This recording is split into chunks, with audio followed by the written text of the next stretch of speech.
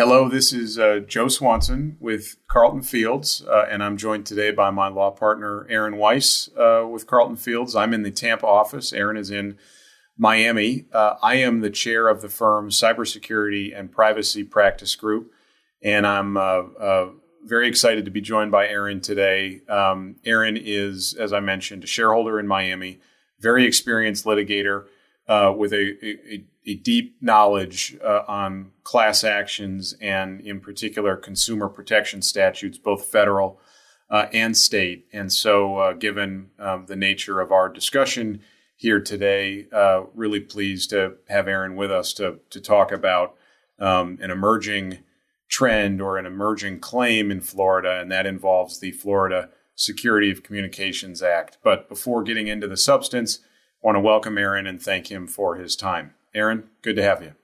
Thanks, Joe. Appreciate the opportunity to talk with you about these new claims on the Florida Security of Communications Act related to recording people's web surfing. And also we'll have an opportunity to see how that fits into the wider picture of consumer data protection cases, in particular, how a lot of these claims are being prosecuted as class actions, and then how some of the claims, depending on the state, are prosecuted as governmental investigations. So that's an area, this topic is certainly not going to go away, and it blends expertise in data protection and in class actions, and something that we both do, that we've worked together on, and this may be an area as things progress that we'll have a chance to work together more on the future. So we wanted to give everybody an overview of how some of these claims are developing. But the first thing we wanted to talk about are very specifically this new set of claims under the Florida Security of Communications Act. It's really the Florida Wiretapping Act. The federal statute is the Federal Wiretapping Act, and Florida has its own equivalent. And this law has been on the books for a very long time. There's different states that people, talk about one-party consent states, two-party consent states. Can you record a message, a phone call in some states? Florida is what you call a two-party consent state, which means you need, broadly speaking, you need the consent of both parties on the line.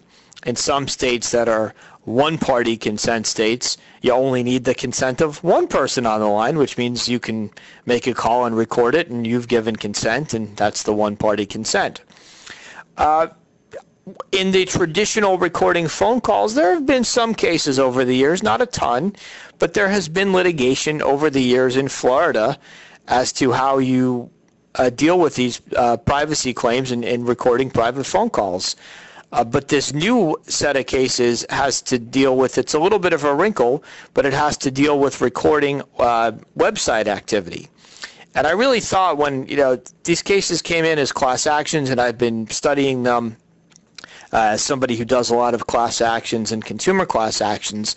But when I hear wiretapping, I really think of I think of The Wire, the television program, and people installing wiretaps. And I've had one criminal case in my almost 20 years of practice, but I know Joe Swanson was the lead cyber prosecutor in Tampa for several years, and unlike me, Joe has actually seen a federal wiretap. So I thought no better person to really delve into what real wiretapping is than somebody who can really talk the talk. Happy to do it, and I think it'd be helpful, Aaron, for our listeners, given that helpful background you gave on this law, to sort of explain what the paradigmatic claim is under the law. With regard to phone recordings, phone calls, and maybe what's kind of your garden variety case, and I know you've handled dozens of these, and then we'll pivot to a discussion of how they're being recast or alleged these days vis-a-vis a company's website. Sure. The garden variety claim in Florida Security of Communications Act claims it's pretty much as you would think it is. If somebody says, this is the wiretapping statute, what is prohibited? And the argument is what's prohibited is recording somebody's phone call without their consent. Now, it comes up a lot, and we do a lot of work, for instance, advising companies on what you have to say when you're recording outgoing, when you're making outgoing phone calls, when you're getting incoming phone calls. Everybody's heard them whenever you call a prominent company or even a not prominent company. This call may be recorded for training purposes. That's the disclosure. That is the consent. And you say, if you don't want to stay on the call or you don't want to be recorded, you could hang up. And I'm broadly speaking, and if you're listening to this podcast and you really say, oh, we better put that in, give us a call and we'll help you out on making sure you have compliant language. But that's sort of the core of it. Companies sometimes over the years have gotten sued if they don't have such a recording, or sometimes they could have some type of glitch in place where they're recording phone calls that come in. I know I always think of, I had one situation where you have some of these companies now have the callback information where you call whatever company, you can be on hold for 20 minutes, or by the way, if you don't want to be on hold, just put your number in, we'll give you a call back. So sometimes you have a scenario where you get the call back and the system isn't provisioned to play the disclosure message on the callback. So over the years, people have been sued both individually and in class actions for recording the calls without permission. Now, let me just briefly talk about the non-class action cases. Sometimes you'll see those, not that infrequent fact pattern, or disputes with people. Sometimes really, you could think family law disputes, divorce proceedings, or other just situations where people don't like each other and used to be friends or used to be not adverse to each other and now became adverse to each other. So that you see sometimes, and those are pretty straightforward. My ex-wife is recording my calls. I didn't give her permission, and those are somewhat up or down. Was there permission? Was there consent? And so forth. The bigger liability cases and the ones that really get corporations involved, the plaintiff playbook is to file such a claim as a class action. And these claims could be pretty conducive to class actions because the damages could be pretty big. Their statutory damages up to $1,000 per violation. So they get filed as class actions. There hasn't been a ton of success historically that what I'll call the plaintiff's bar prosecuting these cases has had, is because, number one, consent can be awfully individualized. And number two, it can be pretty hard to determine who is on the other line. So you call, it's often hard to determine who the subscriber is, who picked the call. So that's where historically a lot of those cases have fallen apart. I happen to do a lot of work on the Telephone Consumer Protection Act, the TCPA. This is what people call colloquially the robocall statute or something like that. A lot of the concepts that are in the TCPA will really, to the extent these new cases have legs, I really do think a lot of the TCPA concepts will follow through. And the other thing I'll note, this group of cases that have been filed in Florida, and you'll ask me about that next, but as I mentioned the TCPA, the plaintiffs' lawyers who are prosecuting this new set of cases really made their bones on the TCPA. So it's 2 or 3 law firms that have filed all of the suits, and they are to the core, and they're very good. They're TCPA lawyers, so they know all the concepts, and I really do think that's where a lot of the action will be on these cases as they play out. And Aaron, before getting to this new wave of cases, just wanted to follow up on one item you mentioned, and that was statutory penalties per violation. What is a violation? Is it conceivably every time a phone call is made, times thousands of phone calls, thousands of members in a class? Is that why these cases have garnered the attention of the plaintiff's bar and been as prevalent as they have been in the past? Yeah, absolutely. So just to talk a little bit about, class actions in general and the difference between class actions where you have non-statutory damages, like sort of actual damages, and statutory damages. So you could have a class action. Let me just give my favorite example that I always use. And you could say, well, I went to the store and the potato chips, they said they were 6 ounces, and I went and weighed them, and it was a humongous bag, and it turned out that it was not a full 6 ounces of potato chips, that this company systematically underfills its potato chips. So I want to get my damages and represent a class of people who didn't get as many potato chips as they were promised for. And assume there's not a statutory claim at issue. You're just saying, breach of contract. The promise was you were promised 6 ounces of potato chips, and the bags were underfilled. So your damages in that example, and I'm going to fast forward, could be all kinds of other problems with that case, but your damages presumably are the difference in the amount of potato chips that you bargained for and what you actually got. And, just have to figure that out. How much are the potato chips? How much are they at one grocery store versus another? And it's, sort of what you're going for, the actual damages, the price of the potato chips that you were deprived. Well, difference is in a statutory damages class action. You don't have to do that. So for statutes, like I mentioned, the TCPA, that's very popular. You get $500 minimum damages per violation. You have the FDCPA, for instance, you get $1,000 for that. That one's a little different because you only get $1,000 in an aggregate. You have FACTA, which is the statute with printing too many credit cards on receipts. That's $100 to $1,000 per willful violation. So if you're a plaintiff's lawyer and you want to bring a class action and you're looking at what you have to prove, what are the hard things, what are the easy things, a statutory damages case has some attraction because you're already moving past how to quantify the individual damages. You don't have to deal with that because you have the statutory damages. So that's why in a case like this, statutory damages can be quite attractive. Got it. And that may explain the phenomenon that has taken hold in the last few months, and that is filing putative class actions under the Florida Security of Communications Act, but with kind of a different theory. And that theory is not about phone calls, but about websites. And in fact, it's become apparently so attractive, Aaron, that I noticed yesterday the same individual filed multiple class actions under this statute it may have been Miami-Dade or Broward County just yesterday. So we've certainly seen an uptick in these. What is the theory behind these claims?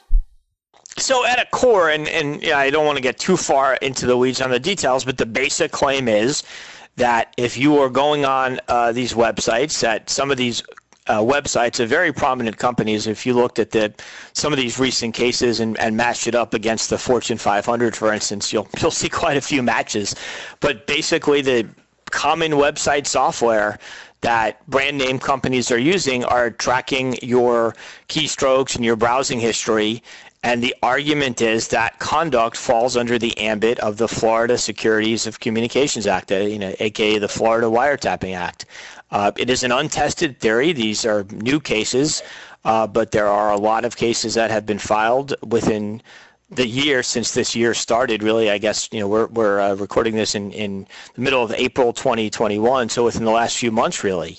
And against prominent companies, and they're all filed as class actions, and they're all filed by the same set of law firms who are TCPA, have been TCPA lawyers. And as Joe mentioned, a lot of the cases are filed by literally the same name plaintiff. So we will see what happens with these cases in 2021. Really, will they have legs or will they not? So that's what we're here to look forward, or to one way or another see what happens. And recognizing that we are relatively early in 2021, and most of these cases have only been on file for a month or two, or in some cases only a day. But nonetheless, kind of drawing on your wealth of experience in this area, Aaron, what are some strategies that you expect to see the defense bar, deploying against these claims, either because they've worked in defending against TCPA or more garden variety Florida Security Communications Act claims, or just given your study of these claims, what would be in your toolkit, so to speak? Sure. So the first thing I would always mention is, where is the case, and can you, if it's not in a forum that you like, can you get it to a different forum? So that really means two things. The first thing that means is, if the case is filed in state court, and almost all these cases, in fact, I think all of them have started in state court, can the case be removed to federal court? Under the Class Action Fairness Act, what likely will be the governing thing is, if the company is sued is a non-Florida based company or not incorporated in Florida, there's a decent chance that such claims could be moved to federal court.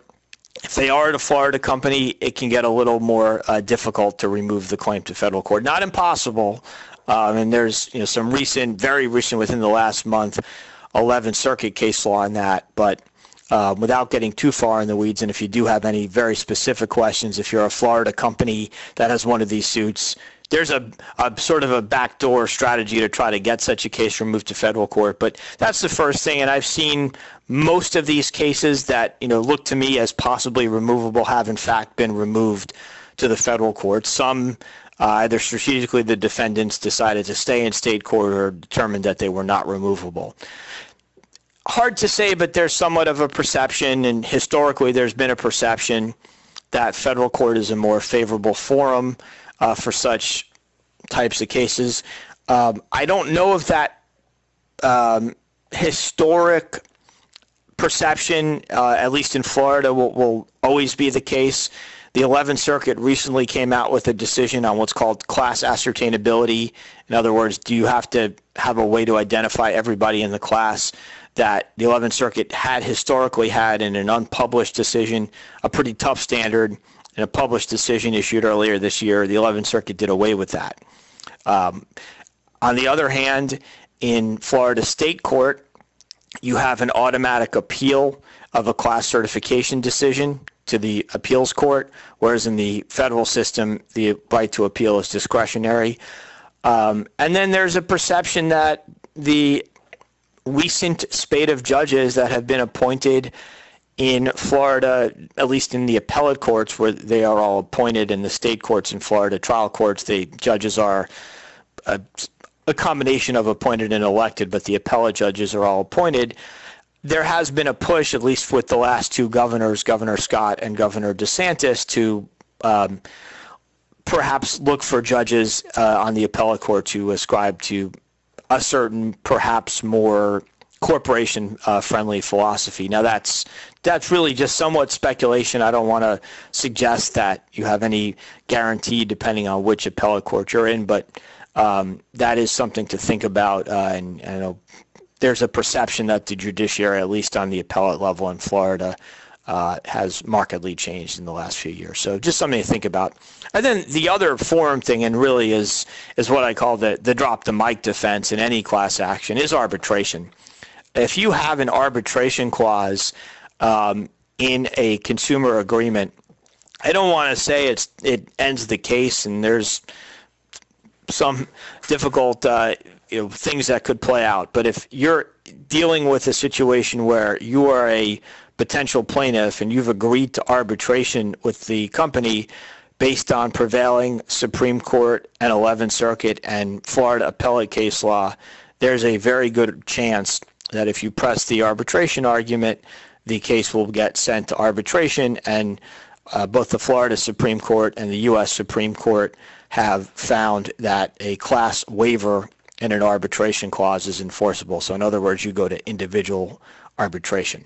So if you have an arbitration clause, that's far and away the most significant potential case ender. And a lot of times it's a question of, if you're passively browsing a website, have you agreed to arbitration? And that may be a question of, have you in fact entered an arbitration? So it's that will be an interesting area to test on these cases. And again, it's not like the person, to go back to my potato chips. When you buy a bag of potato chips from the grocery store, you don't have an arbitration clause on the bag of potato chips. On the other hand, if you sign up for cable, you've signed a whole bunch of disclosures, presumably, and one of those is you agreed to arbitration. These cases sort of might be in the middle, where if you're passively going through a website, did you click on a box? Was the notice of arbitration buried on the bottom? And that's where a lot of the devil in the details on this case law will shake out. So that may be very circumstance specific. And speaking of that, Aaron, when it comes to arbitration, whether in these types of cases or any of the consumer cases that you defend, how is that defense raised? Is that something you raise at the outset and you try to get out early? Is it something that requires the development of a factual record, and so the company's going to be stuck for a while dealing with this? How does that work generally, and in particular in these website cases? How do you see that being raised and litigated? Sure. So let's sort of talk about the scenario where a company is sued and the company believes it has an arbitration clause that would be applicable as to any claim filed against it by that particular named plaintiff, leaving off to the side other plaintiffs. Whether it's in federal court or state court, the company would then move to compel arbitration. That's sometimes you call it a motion to dismiss based on arbitration, depending on whether you're in state court or federal court, but that's more semantics. What happens there is the plaintiff can say, well, yeah, I guess you've got me. I've agreed to arbitration. Spoiler alert, most plaintiffs won't do that. They want to fight it, and they'll say, well, no, I never saw the arbitration clause or the like. The question, as I said, really becomes of was there a contract formed? And under Florida law, and really it's common to other states as well, in these cases, if you're not dealing with a situation, as I mentioned, where you have like an actual written contract, whereas you bought your car or signed up for your cable and you signed something, where the real tension is if it's sort of something passive like going through a website or was there a click box, either side may ask for sort of limited discovery on taking a deposition or two of determining whether or not there was a binding contract formed. There's theoretically the possibility of even having an abbreviated trial on the issue of contract formation. Once the contract is formed, and I'm going to sort of fast forward a bit, most arbitration clauses these days have what is called a delegation clause, either directly or indirectly, that basically say questions over the scope of the arbitration will go to the arbitrator. So it means is this claim at issue something that has to go to arbitration? If you have a delegation clause, that question goes to the arbitrator.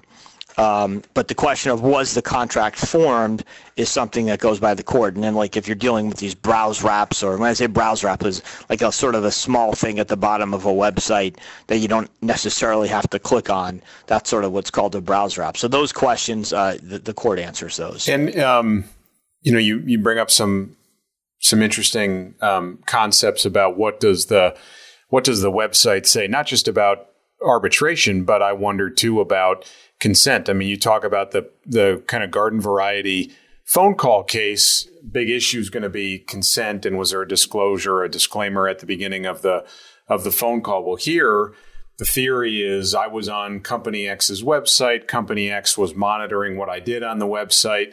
That violates this Security of Communications Act. What would be the analogous arguments from the defense side about consent? Would it be disclosures in a privacy policy that say, hey, we put cookies, we use certain tracking mechanisms for visitors to our website? Do you expect those to become prominent here? Yeah, Joe, and that's exactly it. So one of the defenses that companies in this situation have is they will say, well, our privacy policy said that we, as you described it, cookies, or basically say that the type of conduct that is at issue in this case, there is a disclosure that was said we may do this. I'm sort of paraphrasing it.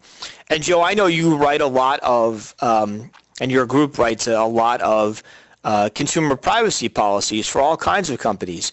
And one of the things that you and I and others in the group have talked about it a lot is we could write the best privacy policy ever, and it could be, you could say we've tested this, we've looked at all the court decisions. This is great. If you have this privacy policy, you will immunize yourself to almost all the claims that could come up. The problem is that, the wrinkle is you have to make sure that the privacy policy was properly disclosed to a plaintiff. So it's sort of the same type of argument that you would have as to was an arbitration agreement properly disclosed. It's the same question of was a privacy policy disclosed. In fact, a lot of the decisions, and there haven't been that many, but the decisions that have come out in general on analyzing whether privacy policies have been adequately disclosed are in fact decisions that looked at arbitration terms, because they're typically it's the same type of thing.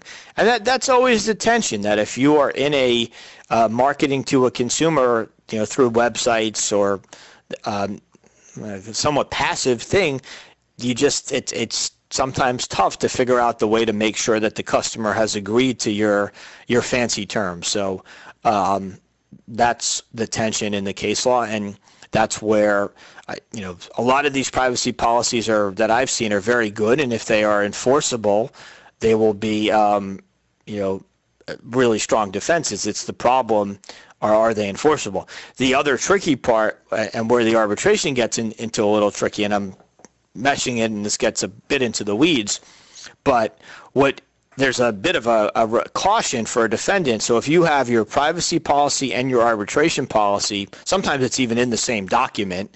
Sometimes they're both, radio buttons together at the bottom of the same website. A little, caution that if you press arbitration early on in the case and you lose that, the court says, well, no, there's no binding arbitration clause. This wasn't delivered to the customer adequately. Just throw out there, if you're the defendant, have you now really imperiled your chances to enforce your privacy policy, which otherwise is a merits defense? So that's got to be really careful there. You want to strategically think, if you're a defendant, you don't want to lose one defense and then lose your other defense at the same time. Well, and among the reasons why we wanted to have this conversation was, the overlap between these consumer class actions and the privacy work that you and I and others in our group do in terms of drafting and advising on the placement of these privacy policies. And, one of the issues with some of the privacy statutes that we'll talk about in the second module is a requirement that you give notice at the point of collection of any data of your privacy policies and what categories of information you collect. And there's always this hand-wringing among the clients, given how ubiquitous data collection is these days, and the different ways in which it occurs. Could be through an app, could be through a website. If it's through the website, is it on every page? And you start getting into these questions about, where do I need to have these privacy policies disclosed so as to be compliant with the privacy statute? It now sounds to me, based on what you're saying, Aaron, that there's also another reason to be thoughtful about the placement of these privacy policies, and that is because they may ultimately bear on the enforceability of and the viability of some of these arguments about consent, if that were to be a way you would try to defeat these claims. Oh, absolutely. And it's going to be it's not just the Florida Security of Communications Act. It's any types of claims under any of these privacy policies. Well, any of these data privacy rules, laws, statutes. If your defense is my privacy policy permitted it, well, you better make sure you deliver the privacy policy. Just a couple, flavor of some potential merits defenses that are potentially out there on these types of claims. One is what's called the business extension exception. What this basically says is that the communication must be intercepted by equipment furnished by a provider of wire or electric communication service in the ordinary course of its business. What that basically means, that sounds like a bit of gibberish, but basically the argument is, were the recording system furnished essentially by the telephone or wire communications, basically the phone company. That's sort of the defense that will play out. It all depends on if, what this website tracking software, it may not map that, the website tracking software may not map that well onto the business extension software extension argument. We'll just see how it plays out. Another defense that has had some success in these Florida security communications is the good faith defense. That basically says that the statute itself says a good faith determination that Florida or federal law permitted the conduct complained of. So that's, again, if the argument is to be made that there was this was permitted under Florida law or federal law, the conduct is okay. Again, it's very fact specific, and it's maybe a little hard to that if the thing is a violation, how does a good faith defense get in? There may be an argument that, like a quasi-federal preemption argument, that if this conduct was permitted under federal law, that would be a good faith defense. So we'll see. And then the last thing I just wanted to mention, again, these are all, we haven't seen how this plays out yet in the case law because these cases are all new, but class defenses, and a lot of it will focus on, can you identify the individual class members? As I mentioned, case law in the 11th Circuit recently sort of veered way off. It was going one way and it took a hard right turn or hard left turn and went the other way, but there's still an argument that in other parts of the class certification inquiry that you still shouldn't be able to certify a class if you can't identify who the class member is. And in the context of a Florida Security of Communications Act based on a website tracking, question is, who was on the particular computer or tablet at the time. So those are things that will play out. But, the short of it is, these are a new set of cases. Plaintiffs' lawyers who file these are very good, very ambitious. These are, I wouldn't say it's a test case. One or two cases are a test case. A dozen and a half cases are, that's a trend. So we'll see what happens. I think the next year will be notable to watch and how these cases develop. And the other thing is, if the plaintiffs have some success with these cases, will it be a roadmap for other data privacy cases? Well, Aaron, it's been a pleasure chatting with you today about these topics. And without further ado, thank everybody for their time and attention. And Aaron, appreciate your time and wisdom, and look forward to continuing the conversation. No, of course. And thanks, Joe. And if anybody, thought this was interesting and they have any questions for us, I'm sure you could find us on the Carlton Fields website rather than give out our contact information. We're both pretty easy to find, and we'd be glad to talk about any of these things with you. Thank you. This podcast is intended for general information and educational purposes only and should not be relied on as if it were advice about a particular fact situation. The distribution of this podcast is not intended to create, and receipt of it does not constitute an attorney-client relationship with Carlton Fields. To learn more about our cybersecurity and data privacy practice, visit carltonfields.com. Thanks for listening.